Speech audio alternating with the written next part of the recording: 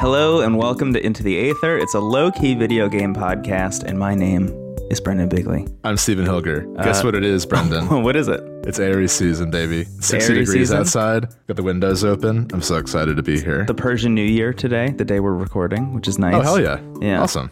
I look, cards on the table. Stephen and I recorded our bonus episode for Mother 3 yesterday, which I don't think either of us were expecting this, but it was a whole day affair. Yeah, it took all day. We literally, I joked to you that, like, mentioning The Last of Us Part 2 episode is our new, like, Macbeth Scottish play curse. Because we all said, like, okay, like, this won't take too long. It's not going to be like The Last of Us Part 2 situation, which, yes, Games of the Decade is our longest episode. The Last of Us Part 2 was our longest recording session. You can tell. It's a good episode. I think we're all proud of it. But, like, we were all as drained as the characters in that game by the end of recording. And Mother 3 somehow, I was trying to finish the game minutes before we recorded. I was still in bed. I woke up at 6 a.m. to finish Mother 3 on my custom-made Game Boy Advance. I was like out of time. I was worried about my AA batteries running out to play this game that was never released here. And then I did it. I just splashed cold water on my face, shaved. It was the first time our friend Will, who was our guest, who was awesome. Very excited to feature him. This is the first time he's seeing my face. I have to shave. I've got to look nice. I put on a sweater that kind of looks like something Lucas would wear. It has stripes. And then I sat down, and then it was time for bed. Yeah. Like, as soon as we were done, I've never had a day. I was like, I had shit to do. I had to call like 3 people, be like, I'm sorry. This took all day. Yeah. I don't know what happened. So here we are. So we're in this kind of weird headspace where, like, literally all of yesterday was spent talking about Mother 3. And I gotta say, this isn't even me trying to hype the episode up. This is me just, like, speaking plainly. It went some places that I was not expecting it to go. And I'm very interested to see how everybody responds to it. As we always say, like, the bonus episodes are kind of our chance to break from our normal formula a little bit. And I think, at least on my end, very much did. And I'm interested to see how it comes out. I think it's going to be a good time. I think that having Will on was really fun. And I think it was also a game I'm glad I got to experience because, like, it has been hyped up for me so much. So it was cool to finally get it. Yeah, same here. Yeah, it was nice to finally put a face to the name, kind of, in a weird way. And I'll leave it at that for now. But expect an interesting vibe in that episode. It'll be out sometime in March, is the hope. Yeah, should be at the end of the month. Thankfully, we have enough time for AJ to edit it. We're usually like, here's the episode on the 29th. Good luck. Sorry, AJ. But also thank you. So, yeah, but we're here. It's morning again. We're rejuvenated. We've had a big... We're at that point of, like, out of energy, maybe a slightly hungover, where we had a big breakfast, but now we're also having a little drink just to, like, it's true, bridge the gap between realities. So this is, like, kind of like my favorite place to be in Aries season, that is. But yeah, this episode is going to be fun. We've been playing, like, a bunch of different things. Like we said, we had to, like, really focus on finishing Mother 3 in time for the episode, so that took, like, the spotlight away from a lot of other things we've been wanting to play, but we did manage to check out a decent amount of stuff, and I'm excited to bring up what we have planned. So yeah, this is a little, like, breakfast buffet smorgasbord of video games in the beginning. Scrambled eggs with a metal spoon, you know, wet potatoes kind of Yeah, this is a continental breakfast. Yeah. So what do you got for us this Aries season, Brendan? What have you been playing? I've been playing a bunch of stuff, and I think I'll just start with the most, like, timely one, because I think it's the one that I could probably speak to the most. Is Outriders, which is a game I didn't really know existed. You and I have definitely, like, seen it in press events, have probably talked about it before, and I have to imagine, I didn't go back and check, but I have to imagine that both of us were like, I don't know what this is, and then just forgot about it immediately. It's being published by Square Enix. It's by a team called People Can Fly, who are responsible in part for the Gears of War franchise, apparently, consists of people from that team. And I gotta be honest, I went back and watched some trailers because I was like, I gotta, like, figure out what's going on here at all, and just, like, did not inspire confidence in my, like, thinking that I might be into this game at all. It has that very, like, we're trying to make Destiny, but also, like, kind of a little bit of the, like, Gears of War crunchiness to it, I think, which is, like, not really what I'm here for in most instances. Like, I just don't need that in my life for the most part. You know, there's a very specific like brand of Xbox game that existed on like the 360, you know? Yes. And like that's what Outriders is going for, is like that tone. And that's Mountain not Dew. Yeah. Mountain. Yeah. And that's not really what I'm into. So imagine my surprise when they announced that Outriders is coming to Game Pass day one in April, I think. First week of April or second week of April, something like that. It's going to be immediately on Game Pass, and there's a free demo available, which has been available for a while, but there's a demo available that you could download right now. And I was like, you know what? It's going to be on Game Pass. The demo progress carries over into the full game. So like, love that. I love that. In the universe that I blip to, in which I like this video game, my progress will carry over. So I decided to download the demo and I played through it. And let me tell you, it's not bad. I might actually put more time into it when the full thing comes out, which I'm very surprised to say. But I also think the trailers do not do a very good job of like describing what this game is or is about, or even is kind of like looking at from a narrative perspective. Because a lot of it is just like, you have superpowers and guns. And then like it has the exact shooting and like cover mechanics of Gears of War without the active reload, which really bums me out. Because like of all the things in Gears of War you should steal from, you know, steal your own work, it should be the active reload, because that's very fun. It's fun to press that button. Anyway, Outriders is just to set up what the game is. You start out with you make your own character and you land on this planet essentially to like scope it out with a bunch of other scientists to just say like, hey, this is where humans are going to colonize. Like humans had to leave Earth for some reason, and here's the new place we're checking out. And you very, very quickly realize that the planet that you scoped out and have been traveling to for like 500 years is fucked. There is something extremely wrong with this planet. And the scientists who scoped it out way back when were like clearly hiding some shit just because they like, it was the only option. So they shuttled the people there just hoping that they would be able to like overcome the adversity of what happens there, which is kind of an interesting take. It feels a little bit like the better parts of James Cameron's Avatar. It's like... There are some interesting ideas in James Cameron's Avatar, and then it really goes down a path that just makes that movie really pretty bad, in my opinion. I know a lot of people like that movie. I did not really at all. Yeah, that's been like a foe for you. It comes up every now and then as like a adversarial presence. Yeah, I think I'm just most upset that they just immediately greenlit 5 more. You know? Right. And like, who is that for? Not to be mean, but it's like, we were what, like teenagers when the first one came out? Yeah. So like, we're the audience. And I truly don't know anyone my age who's like been waiting for Avatar 2. If I've learned one thing about fandom on the internet, there is definitely a group of people out there who are so excited for Avatar 2 to happen. And that's awesome. More power to you. I just, you know, it just baffles me. I'm hoping, because James Cameron is a person who makes good movies sometimes, and I'm hoping that he course corrects with the second one and makes something actually, you know, worth watching. He's good at making sequels. Terminator 2. Very good at making sequels. What else? Home Alone 2. The Pigeon Lady was really a great addition. James Cameron, he knows what he's doing.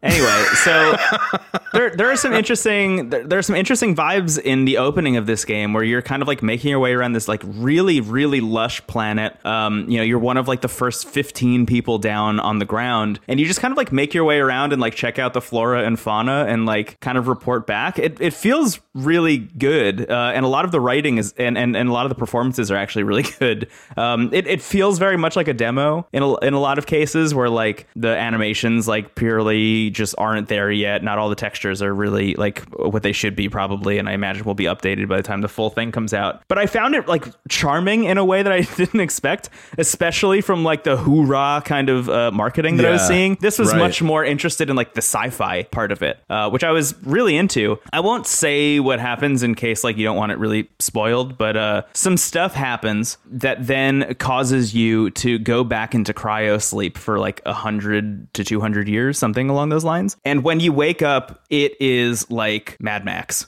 When you wake up like in the middle of like a war zone, essentially. Everyone in the faction that you came with are completely eliminated. You're the last one left. And there's a war between these two factions and like a really horrifying like alien storm that's happening. And there's just like lightning striking all over the place. And it strikes you maybe unsurprisingly, which gives you like superpowers, kind of gives you like Destiny superpowers. And then it really just kind of turns into like open world quest game. It kind of turns into, you know, live service Destiny thing. What I like about it is that they're not trying to be Destiny, really, from what I've seen, at least in the interviews and stuff. It seems like they're not trying to be a live service game. Like it has a beginning and an end. They just have a lot of quests in there and you can play them all with your friends, which I like. That's you know, cool. To take that idea and be like, we're not actually going to commit to like running this game for the next decade. It's just this. I think it's a good idea, especially throwing it on Game Pass immediately. So a lot of people can play with their friends. I think it's cool. It definitely doesn't feel mechanically like as good as Gears of War, which like for all the like negative things I could say about Gears of War, mechanically those games are really tight. Yeah. And especially at the time, that really like,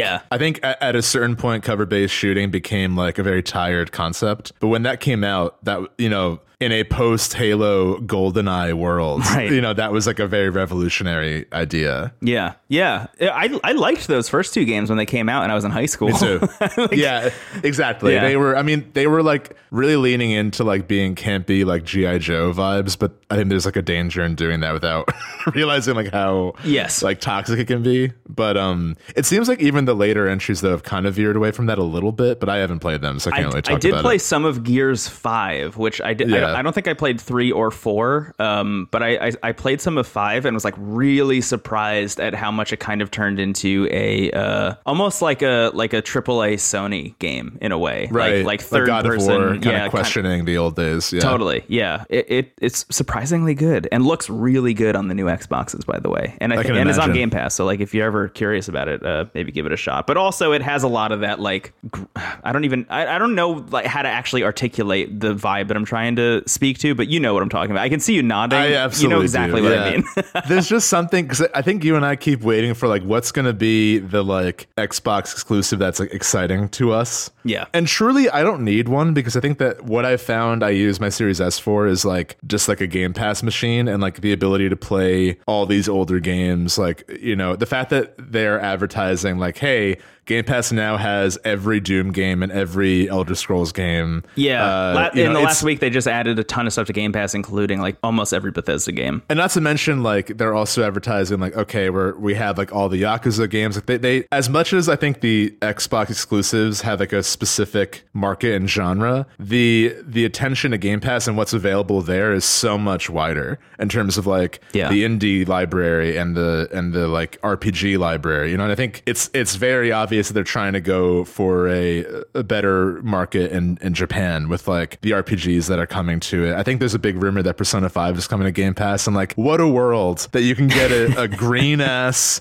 glowing Mountain Dew Series X and play Persona 5 and it's not on Switch. Just unbelievable. Yeah. But yeah, I mean, it's cool. I'm excited to see what else happens with the system. I mean, it's still very early on, but I'm very happy I have one already, which is kind of cool. And them occasionally doing deals like this, where a game like Outriders, which like had a little bit of buzz but not much, now has this chance to kind of flourish because everyone is going to have it for free immediately. Well, not for free, but you know what I mean. Going to have it on Game Pass immediately just kind of does exactly the same thing like Fall Guys did or Rocket League on PlayStation Plus, right? Like that kind of became a model over on the PlayStation side where like if you launch on PlayStation Plus, you're going to have this huge influx of in a player base, and it's going to like sustain your game, and it's going to cause sales on other platforms also because the buzz will be so great. And a lot of people in the Discord are actually talking about this recently, but there are like actual interviews with developers talking about how releasing their game on Game Pass boosted sales elsewhere. And I've mentioned on this show multiple times that I have played games on Game Pass for like an hour and then immediately downloaded them on Switch. I did that with Moonlighter. I did that with Eichenfell, and what was the other one? Oh, Wizard of Legend is another one I've done that with. I do that pretty constantly, and I just think that Game Pass is like an unbelievable deal. But being able to check out a game like Outriders that I didn't know it existed, watched the trailer, thought it looked bad and not like my thing at all, and then ended up having a pretty good like 2-hour time with it, and like we'll maybe check the full game out when it launches. That's really cool, man. Yeah. I think my 3 most like dramatic experiences with Game Pass have been checking out Forza, a game I had no interest in, and enjoying it. Yeah. But also, even more dramatically, you know, famously, I didn't really mesh with Dragon Quest XI originally. We talked about that a lot in our January bonus episode, one of my favorite ones. Okay. But it's not a game I would have like purchased again to give it a second chance. but I absolutely gave it a second chance because it was on Game Pass. And guess what? I ended up purchasing it again. And finished the end game. I have over 200 hours in that game. And also, Sea of Thieves. That's a game I haven't purchased, but I have spent money in game to get a pet parakeet with a vest because I was like, I've actually played a lot more of that since we last talked about it, and it's so much fun with a group of friends. And like, I was like, okay, I'm basically playing this for free. I would happily throw like $5 for a pet parakeet. Also, if you're worried about like that not being worth it, it's worth it. Get a pet and Sea of Thieves.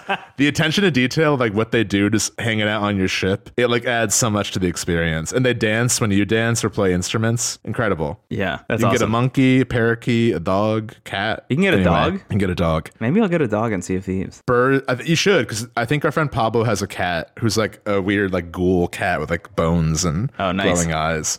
I've got a parakeet. I think someone else is a monkey, so we don't have any dogs in the crew. So TikTok. Right. I'll get a dog and Sea of Thieves. But yeah, man, I Outriders was like a surprising time, and I just can't believe how much I liked it. I know AJ. Hi AJ. Also downloaded it, and I think he and I are going to play it together when it comes out. Oh, fun! So if we need another game for the three of us to stream together. Yeah. So if you want to download it and join us, feel free. I don't. Yeah, the thing is, like, I don't think it's your vibe, but it's also not really my vibe either. But I'm probably still going to play it anyway. Just because we'll have fun together with it. Yeah. I'm definitely gonna check it out. Also, in terms of games we're gonna play together on stream potentially, Monster Hunter Rise comes out next week. Yeah. Holy shit, God, I'm so excited for that. Yeah.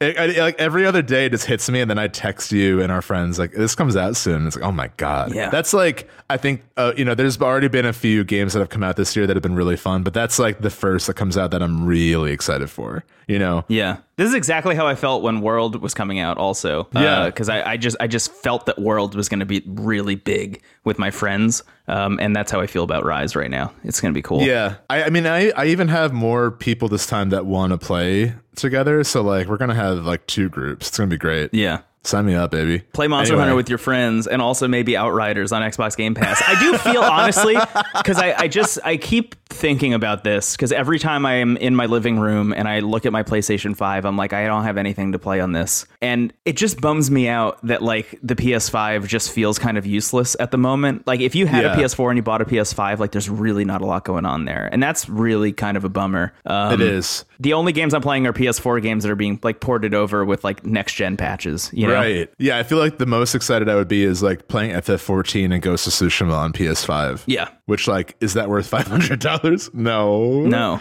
But is a subscription to FF14 worth $500 over time? Yes. But yeah, I mean, I think I've said this many times, but Sony always releases the system too soon. And I think it's especially noticeable now because like pretty much everything is being pushed back again. And I would expect that. I mean, I think there's been a lot of delays in the past like 2 weeks. I said I was going to like wait until this summer to maybe get a PS5, and I might even wait longer. It really depends on truly, and this is not a bit, it will sound like one, but if you know me, you know it's true.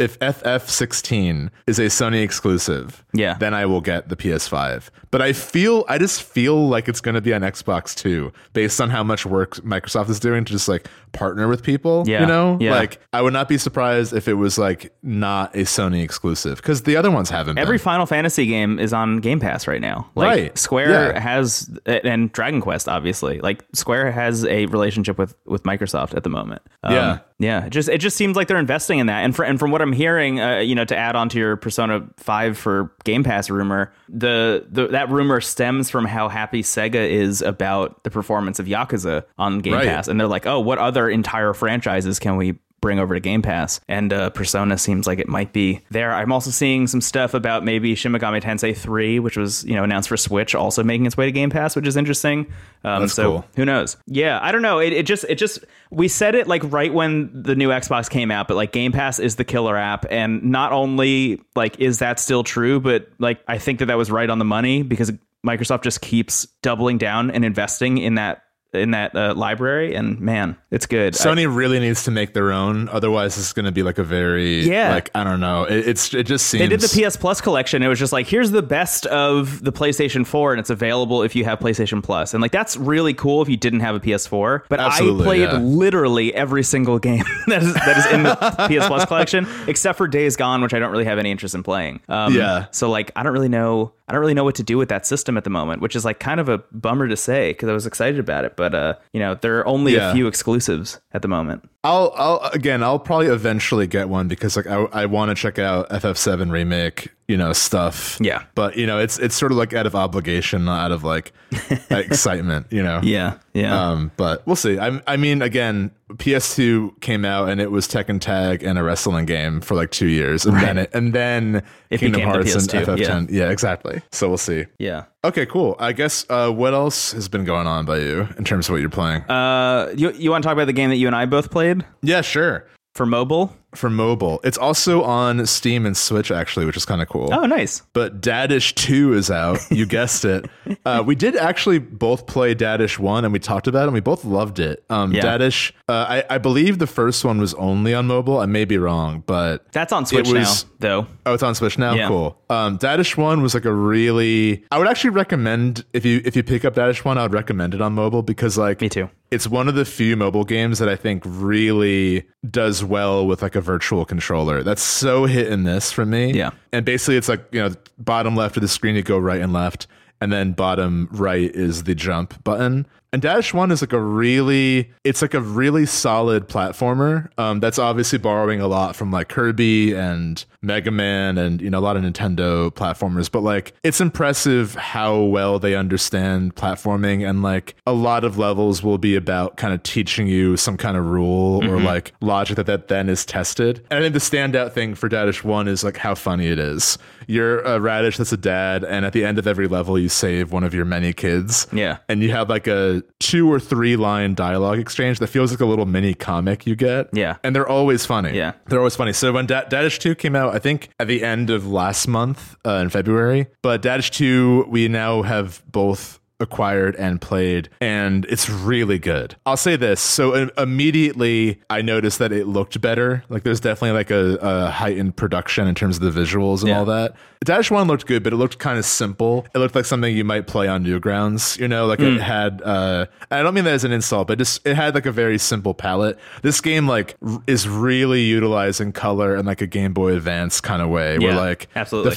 the first world is the office that Dadish works at, and you're like in an office building, but then in the background there's like a purple and pink night sky with like city buildings and stuff. And it's really cool. I will say this, the first world, I was like, okay, I'm really enjoying this. I love the music. I love the presentation. I love, the comics, or not comics, but the dialogue with the kids at the end of the level. But it feels a lot like Dadish 1. Yeah, like exactly like Dadish 1. Yeah. Right. Because once you beat the first world, you're reunited with Hamburger. I don't. It's so hard to read his name. It's like Burger Lurger or something. Yeah, I'm not really sure what it is either. He's a big hamburger. All the enemies are like junk food. And you meet this big hamburger who I guess is an enemy in the first game, and he's like, I'm no longer evil. Yeah, he was like the main bad guy in the first game. Oh, okay, yeah. He's like, I'm going to bed at the right time, so I'm not evil anymore, but I did lose my hat. So you then start adventuring together. And he basically becomes like the Yoshi. So like stage 1, world 2 felt like, okay, they're up in the ante with this like addition of like a Yoshi type character, where when you're riding on the big hamburger, he is on autopilot, so all you can do is jump. And I'll say this about Dadish 2, it's much harder. Like it feels like if Dadish 1 is like a nod to Kirby and like old Mario games, Dadish 2 feels like it's like a Celeste-like in some ways, where like it really is designed in this like kind of massacre way, where like you have to be exactly right to get through some things. But I do think it's a better game. I would recommend Dadish 1 to more people, and I think that like maybe play the first one to get a taste for it, and if you like it and you have an appetite for like a really well-made and difficult platformer, I think Dadish 2 is like really on another level, and I think would be more appropriate to have on Switch, because like it takes a lot to be a platformer on the Switch. That feels like you're showing up to like the VIP club, it's like on the same system as like every Mario game and Celeste and all this stuff. It's like, oh sweetie, what are you doing? But like Dadish 2 I think actually shows off the game design way more than the first one, even though it's very difficult. I felt like it does such a good job of teaching you how the environment works, and there's a lot more tools now. So like you might have a level where you're like on a raft that's permanently going at the time you jumps. there are switches you push where like things will slowly close. You have to time like when you push it and when you go. There are vines to climb, and the Yoshi hamburger character. I think it's really great. I'm on World 3, so I'm still pretty early on, but I definitely think like it looks better. The music is incredible. Like, the music is a really big standout. And it's still so funny. I've laughed out loud many times. There's a moment where it's when you're riding the hamburger for the first time, and you get to the end of the level, and there's just like a possum there instead of one of your kids. Yeah. And that's just like, hey, are you okay? And he just goes like, ah! Like, it just like screams, and that's it. It's so funny. I won't repeat what happens later, but like, it's a really funny game, and it's a great time. Yeah. It's worth mentioning also that both of them are free, but have in-app purchases that let you get rid of the ads, because there are ads like I think every 4 or 5 worlds or something, and I think sometimes if you die, if I'm not mistaken, but you could pay, I think it's $3 to get rid of the ads. Yeah, it's less than 5. Yeah, which I remember I did that like halfway into Dadish 1, and then with Dadish 2 I just like checked to see if that was an option, then immediately did it. So I'm not really sure even how many ads they have in the second one, but it's really good, man. It's funny because like so many people have tried to do this exact game on mobile before. Like, I remember even back like before I had an iPhone but like had an iPod Touch, like people trying to make games like this, and like they kind of worked, but something about Dadish just like really hits all the notes that I need it to. And what's really wonderful about the first one, at least, is that it takes like maybe 2 hours. Like the whole thing. Yeah, it's a short game. Yeah, it will only take like 2 hours. It's like towards the end of World 2 at the moment, and I think I've played for like 30 minutes. Yeah. So like you could just kind of fly through it. It's like a really fun game to just like download and play if you have, a couple hours and you don't really know what to do. You could just play both of them. That developer also, as far as I know, it's just one person. Their name is Thomas K. Young, but they have a bunch of games. Like if you hop into the App Store, you can check out the other stuff they made. They have this whole series called Faust, which kind of feels like a more platforming centric version of Downwell in a way, which is like very much one of my favorite iOS games ever. That's really cool. There's Faust, Super Faust, and Super Faust 2. Which are all great and all very different, which I think is kind of cool. And that's what I like about Dadish as well, is like Dadish 1 to Dadish 2 feels like 2 different things. Like Dadish 1 was Super Mario Brothers and 2 is Super Mario World. And into it. Dadish 2. Yeah, highly recommend. It's great to see this developer back with a new game, because we both really love Dadish, but like by the end of 2020 it was hard to like justify it being in GOTY. But like, I mean, there's so few games out in 2021 right now. This is definitely like on my list of like stuff that stood out so far, Yeah, totally. It literally just was a situation where I was on the App Store looking at stuff that was available, and it was just like, you might like this because you downloaded this, and it's like, oh, you downloaded Dadish, so you'd probably like Dadish 2. It's like, yeah, I would probably like Dadish 2. Tim Cook. Yeah, it's a great time. I mean, there's so many. The first world where you're in the office, all your kids are like, "Why do you work here?" There are buzzsaws everywhere, and he's like, so "Hey, corporate." It's great. It's a good time. There's one that's like, "Do you even know what you do here?" And he's like, "Yeah, mergers." One of my favorites. There are enemies that are these like jars of mustard that squirt mustard out, and at the end, the kid you save is like, "Dad, like those things are squirting mustard at you. That's really rude." And he's like, "Well, I kind of feel bad for them because even if I wasn't here, they'd be doing that. They're just sort of cursed to like squirt mustard occasionally for eternity," which I thought was really funny. But yeah, it's great. It's such a low investment to get like either free or for a few dollars. And I think like even if you play with ads, you'll get enough time with it to like get a taste if you like it or not. But it's a great time. Highly recommend. Yeah, Dadish 2. Dadish 2.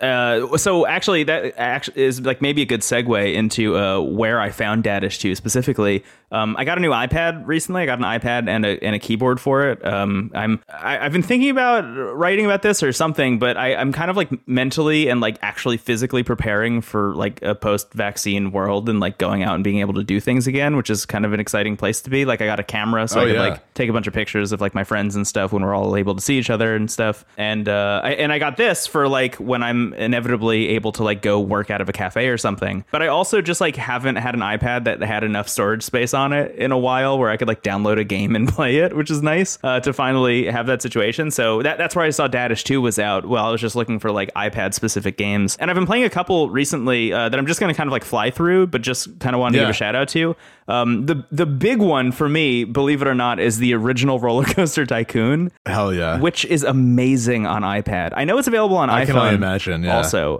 so you can get it on iPhone, but it is so good on iPad. If you have a tablet and you have any nostalgia for Roller Coaster Tycoon, I think it's like either $6 or $10 and is so worth it. Like I just like sunk my entire morning this morning. Like I didn't get out of bed. I just like stayed in bed and played Roller Coaster Tycoon all morning until we recorded today.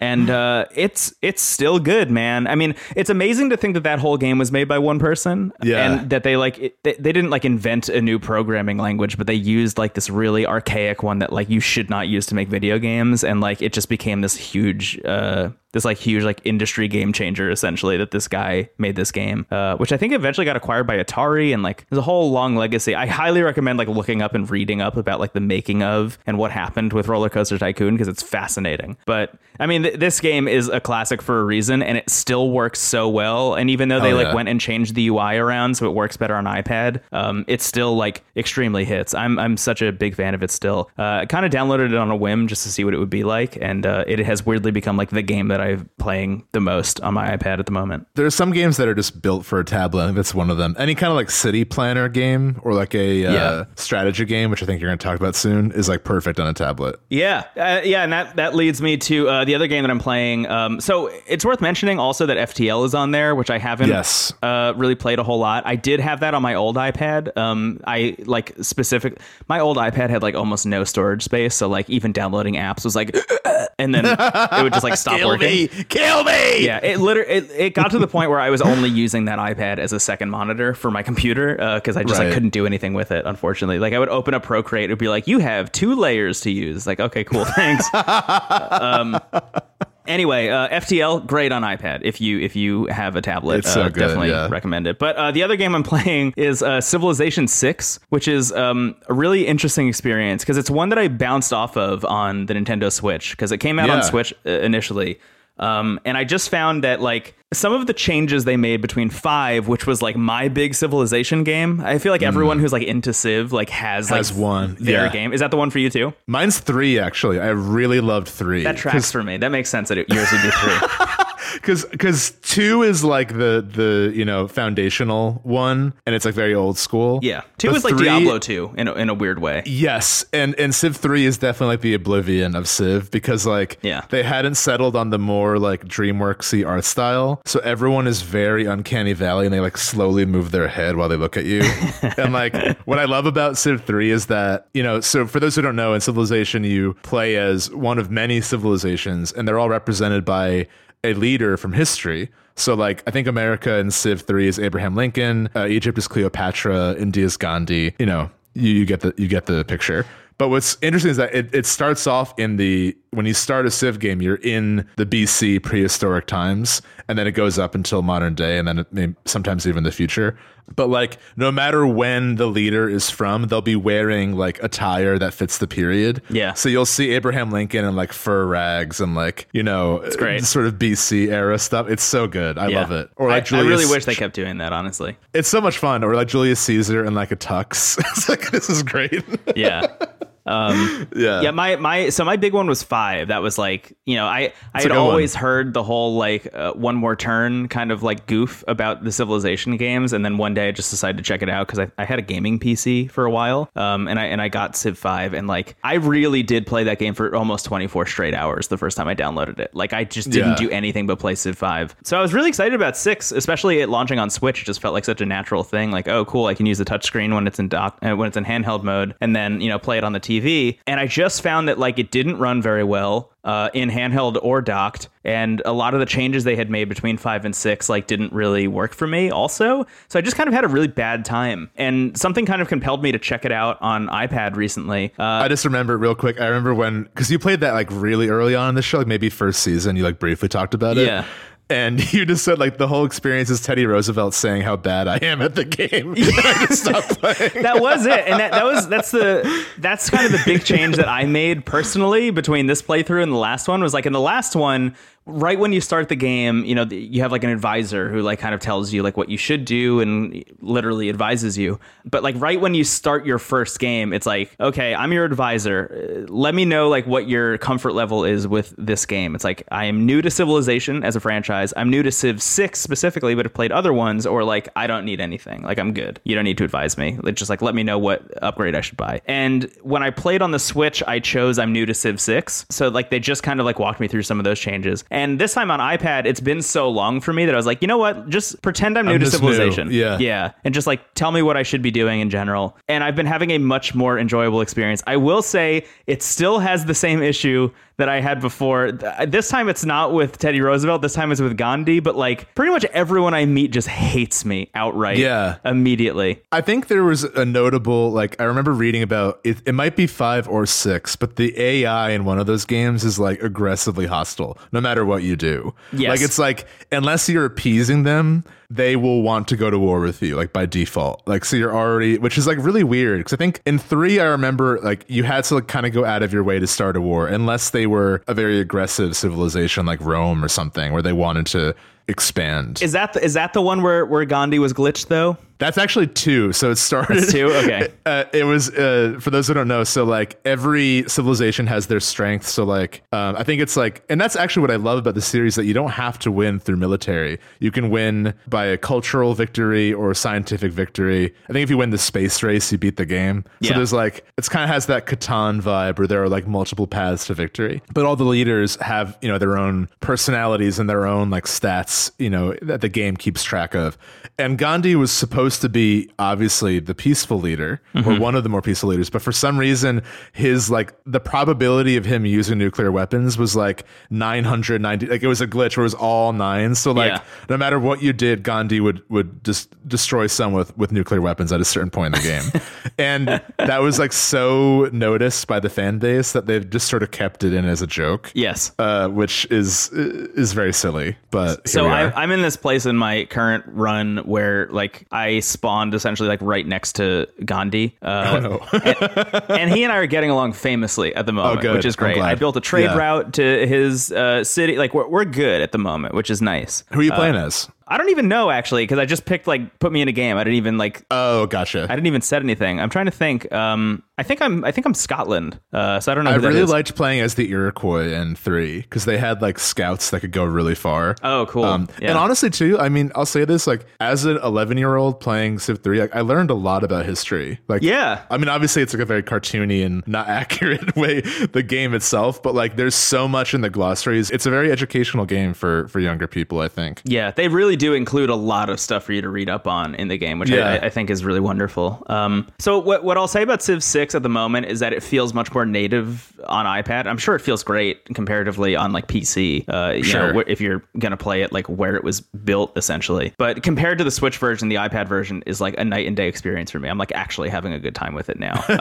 And I'm excited when we're done recording. I will probably play more Civ 6 today, which is fun. I think Civ 6, like a lot of people were disappointed with when it came out, and it seems like they've made some changes under the hood. If I were to guess, I'm not really sure because I haven't looked it up, but like it feels slightly different to be playing it now versus when it first came out. And it just feels really good to be tapping on stuff instead of like using the weird Switch controls to do things. Totally. So I'm having a much better experience with it. I might bring it back if I talk or if I play a little bit more of it, which I kind of imagine I probably will if I were to guess. But Civ 6 is really good at the moment, and I like it a lot. What's also really cool about the iPad, which I didn't realize, is that there are a lot of games like that on there. You know, there every once in a while there are games that come out for iPad and not for iPhone. FTL, I think, is a really notable example there. Yeah, so good. Where like people have been clamoring for an iPhone version of FTL forever, but like it's just going to stay on iPad, it seems like. But that said, there are a couple other iPad versions of things that I've been considering checking out that I like are versions of games that I loved when I was a kid, like Civ.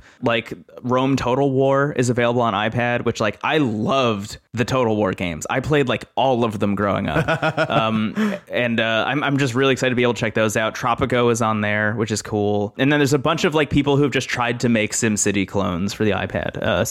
I think I'm probably going to like see what this is like as a thing to play video games on. And I think the thing that I'm most interested in is like, how's it going to feel to like use xCloud on it and PS5 remote play, because I think that's going to be an interesting experience as well. But Yeah, I don't know. Just expect me to talk a little bit more about that at some point. That's kind of what I've been playing. I've been playing all that stuff. It's a lot of stuff, but it's all been really fun. It's awesome. I'm happy for you. Thanks. It's nice to be in this time where there's just sort of like, there's not really a lot of commitments going on. You know, there aren't, now that we have the bonus done, we can kind of just, you know, pick and choose like in a grape vineyard, like, too sweet, too sour, you know? Yeah. It's great. That was the thing. I think Mother 3, like, it just felt like such a weight to like have to talk about, because there's, you know, just like mountains and mountains of like online and fan related context like behind that game. So talking about it feels like stepping around eggshells, you know? It feels like we watched Rocky Horror once and then talked about it. That's kind of the vibe, I think, you know, where it's like, this is like to watch that movie once and to not engage with, you know, the why people go to Rocky Horror events. Right. And stuff. It's actually, it's like we watched it once at home and then had to talk about it. Yeah.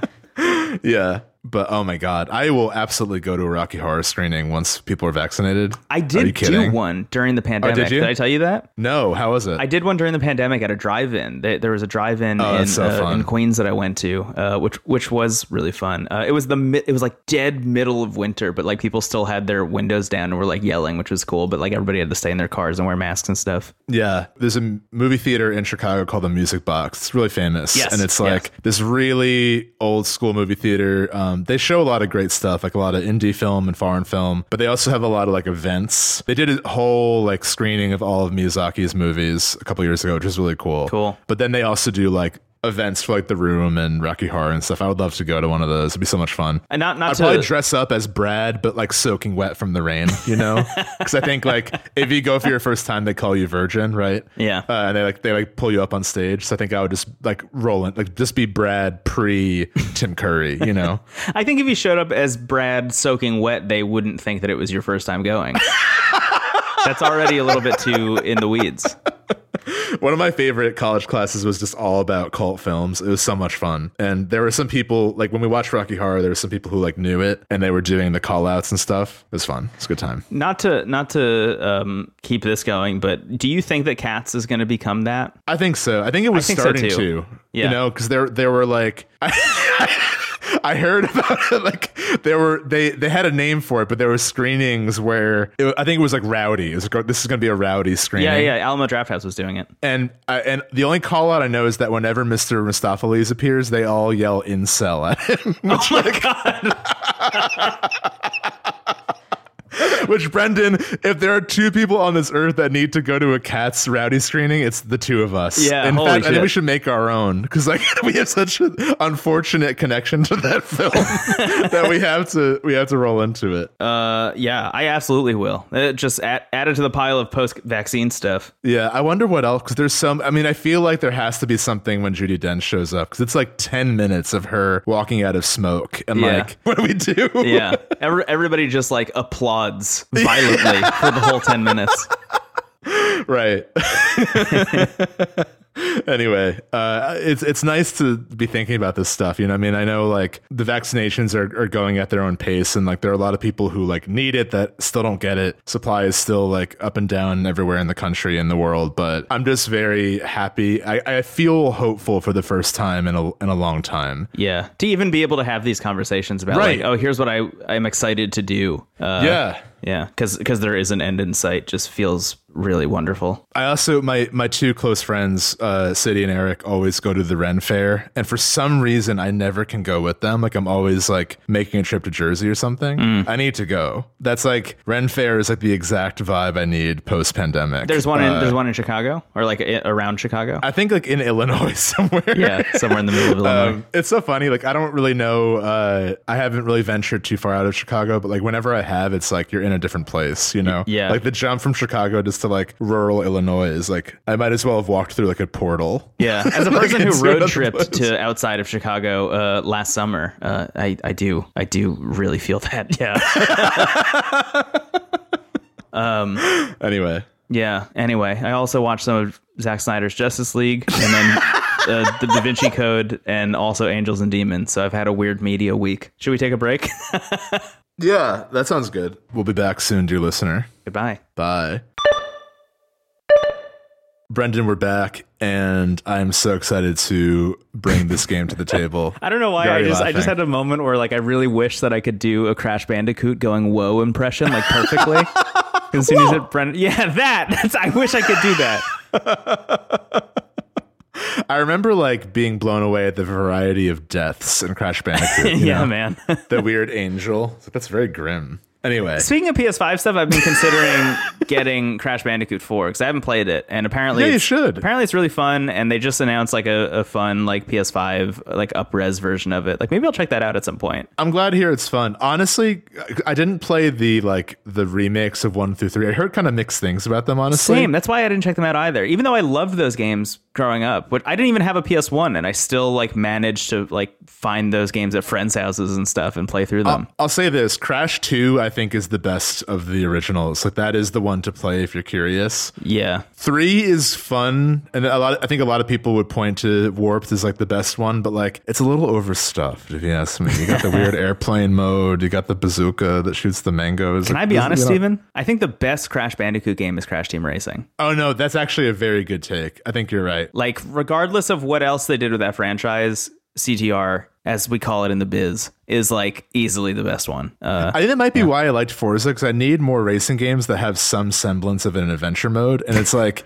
Diddy Kong Racing and CTR did that, and then no one else ever again. Yeah. Which is very interesting. But speaking of subgenres, Brendan, I'm very excited to bring to the table Paper Mario, The Thousand Year Door for the Nintendo GameCube. Player's Choice bestseller by Nintendo. I'm looking. I have the box right here. So actually, I want to explain how I got this game real quick, if you don't mind. Steven's showing me the cover on our Skype call right now. I'm going to read the back. Time passes, the pages turn, and a new chapter unfolds in an unfamiliar land. Get ready for a two-dimensional role-playing adventure for the ages as Mario returns to paper form to discover a mystery that sleeps behind an ancient Steven, legendary can you give me portal. a little bit more oomph with this you're right. dictation, and maybe AJ throw some music behind it? Time passes, the pages turn, and a new chapter unfolds in an unfamiliar land. Get ready for a two-dimensional role-playing adventure for the ages as Mario returns to paper form to discover a mystery that sleeps behind an ancient, legendary portal called the Thousand Year Door. The quest is long, the dangers many, and this time Mario will have to make full use of his paperly qualities just to survive. Was that better? That was great. It's so long. That sentence had like no commas. It was like So people who've been listening to our show for a while know that like this year, you and I have finally kind of been digging into the Mario RPG library. We brought to the table Mario and Luigi Superstar Saga recently, which is kind of like a spin-off of the Paper Mario game. Loved it. And I think you and I really want to check out the other ones in that series too. But Superstar Saga, just like incredible. Like highly recommend. Ridiculously for good all game. Time. Yeah. That actually might be like one of my favorites of this category of Mario games, the Mario RPGs. Yeah. And we've talked about about Bug Fables last year, which was a game that came out for the Switch and on Steam. I think that was like a very, very, very, very like, influence on its sleeve spiritual successor to Paper Mario. It was an RPG where you played as these bugs who lived in like a fantasy kingdom, and it had the like presentation and the humor the series is known for, but also was like a very hardcore RPG. So like we talked about that. We both really liked that game, and I think it's definitely if you're like missing this type of RPG, it's absolutely worth picking up. But it is weirdly hard, and I think it's like almost too beholden. Like we don't need it to be paper. That's like not the reason people love this series. Yes, that was like my main critique. Is like what you're doing with these original characters and with the Kingdom of Bugs is so fun. I don't need it to be like one-to-one, stand-up characters that are 2D. Yeah. One of the things about Bug Fables is I kind of wish it just kind of like leaned further into pretending to be an N64 game, in that like it had kind of the more polygonal, I would say, ideologies about its like character design and world design and stuff. I think one of the games that I think about constantly is Paratopic. Yes. Which was that horror game I played in October on the Switch. Switch, which is great and like is really trying to be like really, really early like 3D PC game or like really early like PS1 first person game, and like nails it and uses that kind of like unsettling, kind of like almost shitty 3D design to like make the game actually feel more terrifying, which I think is really brilliant. And like, I kind of want to see more games try and do things like that. And Bug Fables like a little bit bummed me out in like being so beholden to the paper thing. Cause it's as we always say with like games that want to be Dark Souls, like the bonfires are not the thing that makes people like Dark Souls. And to Bug Fables' credit, they nail what people love about Paper Mario, which is like, they get it all. Like they have everything there, but the thing they didn't need everything. They just needed a couple things. Yeah. Exactly right. So for those, just like a quick like pitch on what these games are, these Mario RPGs, for those who haven't listened to our episodes on Mario and Luigi and stuff. It all began with Super Mario RPG on Super Nintendo, where Square and Nintendo teamed up. I feel like there should have been a harp playing there. It all began one night. The 7 crystals representing order were shattered by a mustached villain. Yes, it was Mario all along.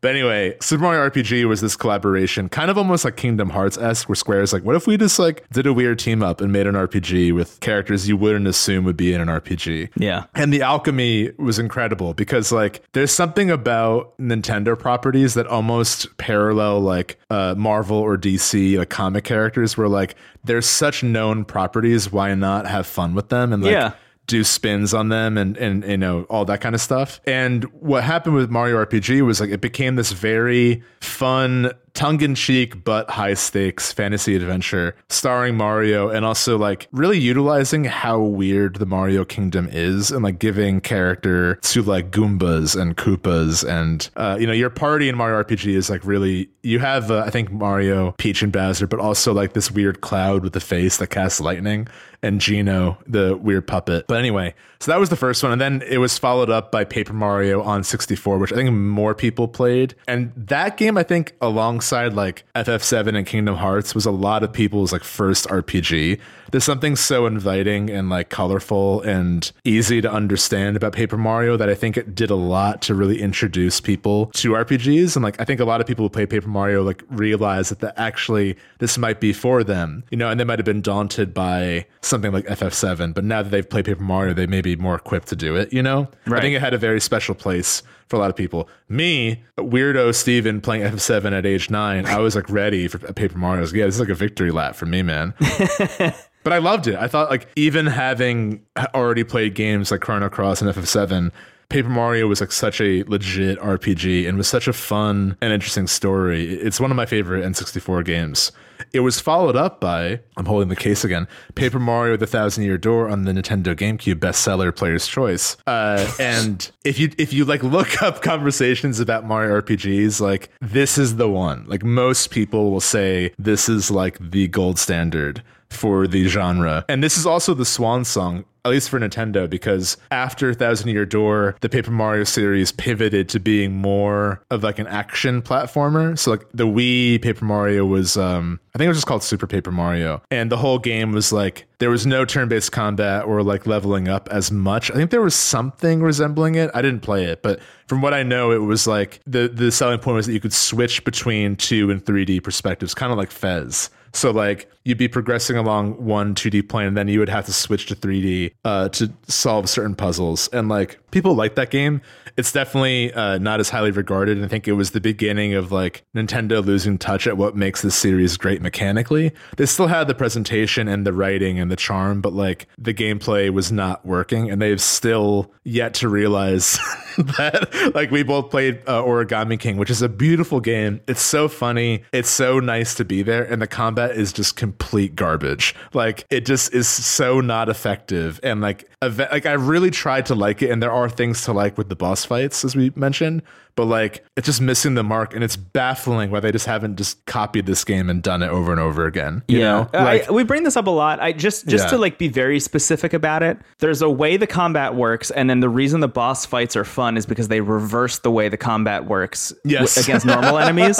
And you know that some of the design team over at Nintendo were like, oh, it's actually really interesting if we just reverse what you're doing with the normal enemies on the bosses. It's really interesting. It's a little bit more difficult. It's a little more challenging. It's a little more fun. And then they opted to use the less fun version for the thing you do more, which is like kind of a bummer.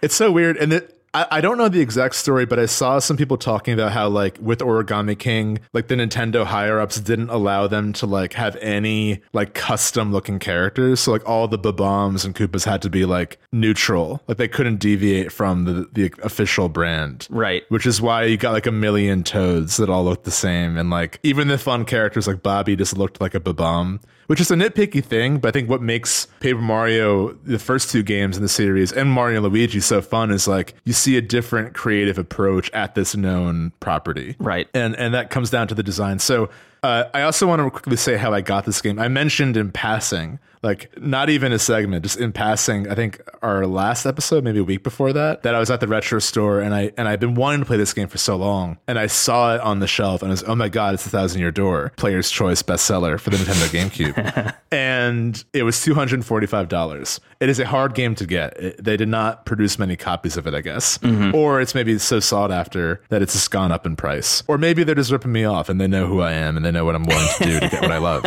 They know what I'm capable of. They know my power. They know it's Aries season. Head first, baby. Think later. Anyway, I lamented that, and I said, I was like, if people think it's like really, like, if you think I'm gonna really love it, let me know and I'll make it work. Yeah. Someone just incredibly kind and generous reached out to us and was like, hey, I'm moving. I don't need this copy anymore. Do you want it? Basically. And they sent it to us, and just thank you. You know who you are. That was like one of the kindest things someone has done for me. Yeah, truly unbelievable. And for both of us. So nice. Just so nice and friendly. And now I have it, baby. I got the cartridge. I can read the back in a dramatic voice, and it's fucking incredible. It is so, like, immediately the best one. I just love when it is. I mean, so it's very, very similar to Paper Mario, even down to the characters you get. Like, you in Paper Mario, you had a party mate, and there were like 7 or 8. As you progress through the story, you got like a companion. And the way the combat works in Paper Mario is like it's set up in this sort of like it looks like a play in the original game. And it cycles between Mario and his companion. Yeah. And as Mario, you can jump, you can use your hammer, you can use items, and then you eventually, as you progress through the game, you can summon these stars that are like summons from Final Fantasy that do like a big special thing. And it also heavily incorporates like some type of like button input or timing. So when you jump, if you time A right, you can like jump again and do more damage. The hammer, you have to hold left on the joystick and then release at the right time. They do that a lot in Mario and Luigi as well, which was like a very, it was inspired heavily by Paper Mario. But what's really cool is that they really play with that. So there'll be some enemies where like they've got a spike on their head. You can't jump on them. You have to use the hammer. Mm-hmm. And where it gets really interesting is with the companions. So like in Paper Mario, one of your first companions is Goombario, who's like this Goomba that's obsessed with Mario. Great. And Mario is a silent protagonist who, again, the best thing about these games is like what people think of Mario in this game. So like Goombario is like obsessed with Mario, and his whole thing is like he's this kind of fanboy who like has this encyclopedic knowledge of everything. So when you have him as a companion, his job is to like, rattle off on like what the enemy's weaknesses are, all that kind of stuff. Okay, yeah. So that's like who you get first. Later, and this isn't the first Paper Mario, just for context. Later, you get a ally named Cooper, I think, who is a Koopa Troopa with like a neck scarf, just a cool little design, just to separate him from the rest of the Koopas. Yeah. And his whole thing is that he can't attack air enemies, but he can just dash in a straight line. So like all the enemies on the ground, he can do like a ton of damage to. Oh, okay, cool. Yeah. Later on, you get someone who is a Boo, and she can like turn Mario invisible for a turn. So the next hit will be dodged, like no matter what. So there's a lot, like it's a very simple combat system, but there's a lot going on strategically, which I think is why it worked so well for beginners and for people who are very familiar. And it was such a fun and theatrical take. And put a pin in the word theatrical and apply that times 10 for Thousand Year Door. So Thousand Year Door, very similar combat system, but they've added this thing where if you pull off moves that involve timing, there's literally an audience watching the battle like on stage. And the more you pull that off, the more people show up and like root you on, and they'll like throw items that heal you and stuff. Oh. But if you mess it up, you get like hecklers who like throw shit at you. And like one of the things that Mario or his companion can do is like just throw the hecklers out, which is so funny to see. Oh, nice. So that's very similar to Origami King, except in Origami King you have to build that collection of people who are watching you over time, right? Because you're like finding the toads that are hidden throughout the world, and they become the audience. Yeah, it's an interesting idea. I like it a little more, just kind of tuned to how well you do with the combat. Yeah, and it's really not. It's not like a determining factor. It's just like a little bit of like chaos in the background. You know, it's like just to spice things up, and it really does work, and it adds like, I mean, this game's got an incredible soundtrack, and it's so fun, and the battles are so lively with that. And I just think like it just feels like if Paper Mario was the proof of concept, Thousand Year Door is like the perfect execution of it, and it just jumps in right away. Like literally, what happens is Peach gives a map to Mario, and he goes to a town called Rogueport or something, and it's full of like pirate bombs and stuff. Yeah, and there's a Goomba named Goombella, who is an archaeologist, like college student, who's like literally if you took Hilda from Fire Emblem and made her a Goomba, just in terms of her personality. Like she's incredible because she plays the role Goombario does, where she has like an encyclopedic knowledge of things and of people, and you can at any time push X and she'll like kind of tell you like where to go next, which I actually love in an older RPG like this, because like sometimes it's not very clear where to go, and like having the ability to not have to go on a cursed GameFAQs forum and just talk to Goombella, and she's like, I think we should go right. Like, yes, thank you. This is great. But she also will comment on like everyone in the village. So like half the time she's just like, ew, like in all caps, like waving font. Like, you know, you see a blooper, she's like, ew, this thing's gross. I want to fucking barf. And it's like, that's awesome. I don't know, it just kills me. There's a line I had to take a picture of. There's this like really creepy like Koopa or something in a village that's like hitting on her, and she goes, ew, are you kidding? Ew, nice wig, you disco wannabe. Take a hike, bozo the dork. And what's great is like Mario has zero agency. You just meet this like really cool Goomba who like is the reason you know what this map means. You go to a Goomba professor who like tells you where you to get all these crystals and all that. It's definitely kind of like satirical of a lot of RPG tropes of like needing to get crystals, but at the same time, it's so exciting to be in this setting and to see the creative approach of different characters.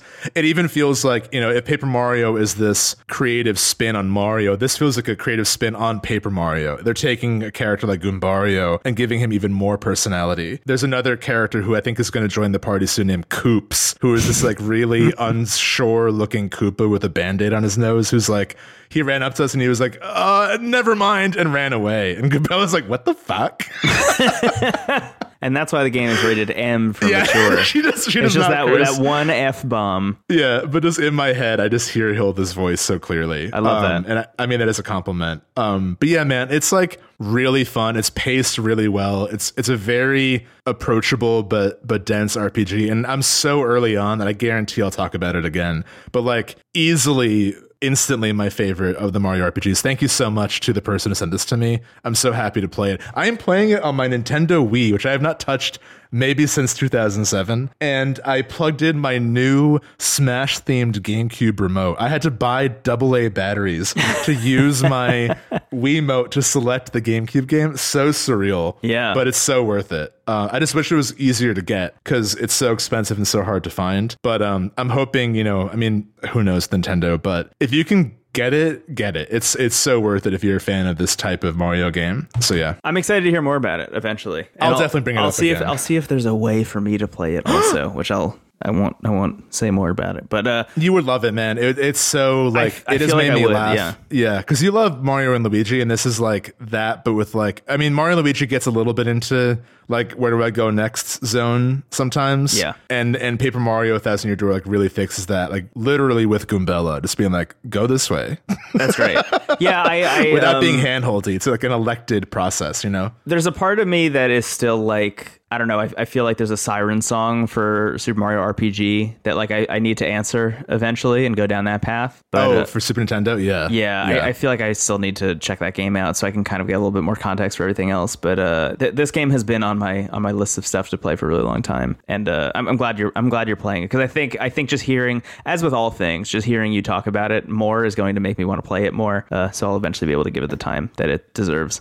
It's also just so like, it's like relentlessly creative that it inspires me to make something. That's the kind of energy this game has, which I imagine what led to Bug Fables. I imagine the people who made that game were like, this was such a formative experience to them. They wanted to do that, and they did it, like, truly. And I'm excited to see what that team works on next. But it doesn't need to be paper. It just needs to be authentic. Buggier Fables. Look at Coops. There he is. Oh yeah. Oh, with the like hoodie. Yeah. Oh, I love Coops. And that's Goombella. Wow. And that's Mario. This is awful for audio. So Mario, he's a silent protagonist in that he doesn't have dialogue, but occasionally he'll go like, oh! He'll be like, oh yeah, or like, oh. He's got like a weirder voice in this one, and he'll like react to things. Like, if what you're doing is accurate to how it sounds, and it sounds like he like ate a toad by accident. And is trying to expel the toad from his body. That's what's so funny is like the writing is so good, but like there's literally just a toad in the town, and I like went up to the toad and I checked with Goombella like what this character's deal was, and there's writing for every character. Like you can literally look at anything or anyone, and Goombella will have like a type 5 on that person or place. Sick. Which is incredible. That could be the whole game as far as I'm concerned. Yeah. But there's a toad. She's like, I don't know. He's a toad. Like, he seems pretty normal. Although I have a picture of this too. She's like, yeah, he's a toad. I think there's probably not much going on. And then she says, but I hear he leads a secret life as the president of the Luigi fan club. Oh. So like the fact that you just see a toad and the writers were like, okay, this guy's got a second life as like a big Luigi stan is incredible. Wow. So I don't know. I think like, I think that like, I think Origami King was like the moment of truth for me of like, is Nintendo going to realize what makes the series great? And I wouldn't put a lot of stock into them reverting back to it being more of an RPG. No. But I do think that like we can see games like Bug Fables picking up the torch a bit. And also like, I don't know. There's such a void for RPGs like this that are able to be more lighthearted in a way. I think it's harder to write a game like this and have it be like enjoyable because it's so lighthearted and funny that like you could lose the foundation easily. It could feel too silly, right. But it really doesn't, because I think the setting is so charming and whimsical, and there are like dragons and like roguish seaports, and it just does it. I do wonder if there is another team out there working on like another Mario and Luigi game, you know? I would love that. Yeah. Because it feels like Paper Mario is going in this direction. I mean, we talked a lot about that in our Origami King episode, but it feels like Paper Mario is going in a specific direction. The Mario and Luigi games kind of exist as an answer to the people who want Paper Mario to be more like Thousand Year Door and the original Paper Mario. Like Mario Luigi already exists. Like that is a thing that is for you, for the long time Paper Mario fans. But I wonder if that team is like still working on another one. Like, is there going to be a Mario and Luigi game coming to Switch at some point? Yeah, that will be the answer for people. The last one was Inside Story, which was like really well received. That's like one of the favorites amongst this subgenre. But that was on the DS, like, you know, close to 10 years ago. So like, I don't really know. Yeah. But, you know, I would hope so. If you're listening and you're a game designer and you're inspired by this, like, do it. We need it. We need your energy, you know? Fuck it. I might do it. I love this game. I might try to learn to code, like Steven. If I knew how to code, man, you would have no idea what I would make. Okay. Should we end on that threat? Or? On that threat? Hey guys, it's Star Fox Dinosaur Planet 2. I hope you enjoy it. Can you believe that there's a build of the original Dinosaur Planet that's like out there that you can go play right now? It's incredible. Oh my god, that game was so not fun. Anyway, you want to wrap up? Yeah, I do. I had such a fun time playing this. I'm definitely going to bring it up again. It might even be bonus material by the end. We'll see. Yeah, if I can get it working, then I'll be playing it too. Yeah, we have our bonus for April decided already, so if it happens, it'll happen later. But keep an eye on the floor, is what I said, which is not a phrase. Oh, I forgot that we have our April bonus decided already. That's exciting. Should we announce it? Should we announce it now that we're like done with Mother 3? No, let's wait till the Mother 3 bonus is out. Okay. I asked that last time. I'm really teasing the audience. Been like, should we say? And you're like, no, not yet. Withhold information, because I mean, things change. Also, it's very possible that like Monster Hunter Rise might end up being the bonus instead. You know, like who knows? Things happen. That comes out Friday. That comes out 2 days after this episode comes out. Wow. Yeah. I can't wait to hunt monsters with cats and dogs. Are you an NPC in Monster Hunter? Hello, good luck out there. Here's a Band-Aid and some steak. Anyway, Thousand Year Door, expect more content at some point in some form. That's what I'll say. Expect more content. That's what I like to say. Expect more content. But otherwise, I think we're going to wrap up. This is a shorter one this week because, we're still kind of recovering from our day devoted to Mother 3. That episode will come out in the coming weeks, probably the end of the month. So look out for that. If you like the show, head to intothecast.online. It's got our hub for our YouTube, our Twitch, and, all the platforms you can listen to the show on. And if you want to help us grow, you can share that link with a friend and be like, hey, look at all the platforms the show is available on. Oh my God, I can't believe the options we have. You got Overcast, listener. You got Pocket Cast, you got Pandora, you got Apple Podcasts, you got Spotify. You got Kazaa, you got Napster, you got virus.com. Yeah, you got a lot of Stitcher, options. You got breakers.fm. Is it breaker.fm? I think it's breaker.fm. Anyway, you got so many options out there. Another huge shout out to all our patrons. We've gotten. You don't want me to list more podcast apps? Yeah, go for it. What else you got? Radiotopia. Podcast Addict. Yeah. Google Podcast. Okay. Hey, I wanted to thank our patrons real quick. Just another, you always deserve a shout out, but another quick shout out because we've been using more of our patron fund for the bonuses that, this one goes especially long. And also I've recently bought a bunch of new equipment. So thank you for that. We didn't talk about your Emerald playthrough at all this episode. Oh yeah. What'd you want to say about it? It's good. Oh, thank you. It's so fun. I'm having the best time watching it. I hope you're having fun streaming it. And those of you out there, I hope you're having fun watching it. Yeah, so for context, I think I mentioned this somewhat recently, but I started streaming a Nuzlocke run of Pokemon Emeralds, and we're like on the 4th gym, man. Like, we're doing it. Yeah. There was a moment of truth where I was, this is either going to be the end or the beginning, and it's a new chapter, baby. It's, post-Tower Tarot land. I had faith in you because you got so humbled by the 2nd gym. I didn't think you would let it happen on the 3rd gym. But I am glad that it ended up working out. I had faith in you, but I'm glad you had faith in yourself. I appreciate that. But yeah, it's really been, honestly, like, I always love streaming and it's always been a good time. I think just for like full transparency, like, you and I view Twitch and YouTube as like an extension of the show and the community and just like a chance to like share our experience with people and hang out. And it's always been a great time. But this stream has felt like the first kind of like project of its own. That's kind of what I wanted to start getting into, is like having a little bit more of a mission with some of my streams beyond just like playing a game with friends, which is always great. And I'll still be doing that. But it's been nice to like give myself this challenge to try to do. And like the enthusiasm for it and the feedback has been really positive. So thank you so much for all of that. I will be continuing that. There isn't like a solid schedule. I just sort of do it when I feel like it, which is like pretty frequently.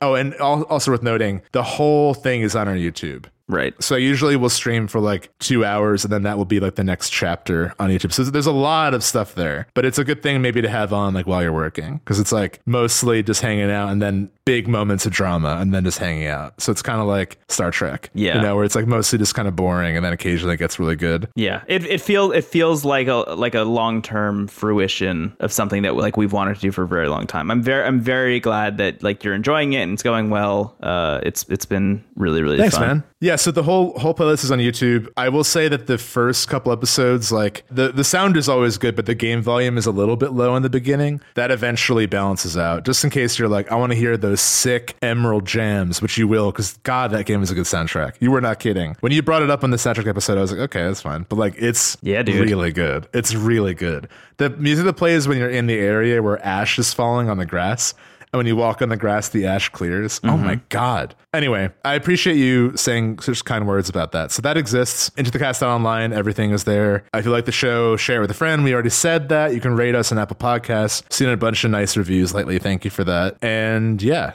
that's all I got, I think. That's our episode of the show for this week. Whether you liked it or not, that's it. The way you said that reminded me, one of my favorite quotes in a video game is from Alcadan in Soul Calibur 3 when he wins a battle. Will you not let me share this? I think I need you to share it so you can expel it like a virus. You said that's our episode for the show this week, right? Uh-huh. It reminded me of Al-Qaedan's victory line in Soul Calibur 3, where he goes, "You're a long ways off against going against me for real." And Oh, yeah. It's a sentence that just keeps punching you. I guess it grammatically works, but it's just like so. It shouldn't. Yeah. It's like falling down a hill. Yeah. Al-Qaedan. He's sort of the swordmaster character of 3, but he has an Alf head. Yep. Al-Qaedan. Maybe that's just the episode title, just Al-Qaedan. It's just like a Facebook profile photo of him. It's only for the people who make it all the way to the end of the episode will they know why. Like a 2006 Facebook photo where it's like weirdly zen. Al-Qaedan. I'm in Boston now. I don't know why. Oh my God. Okay, cool. Hey, we love you so much. Thanks for listening.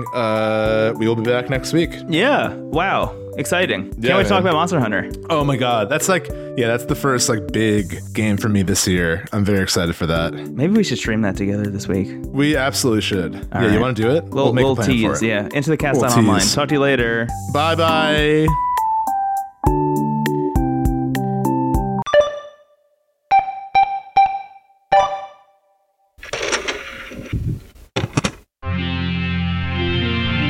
TWG, the worst garbage, online.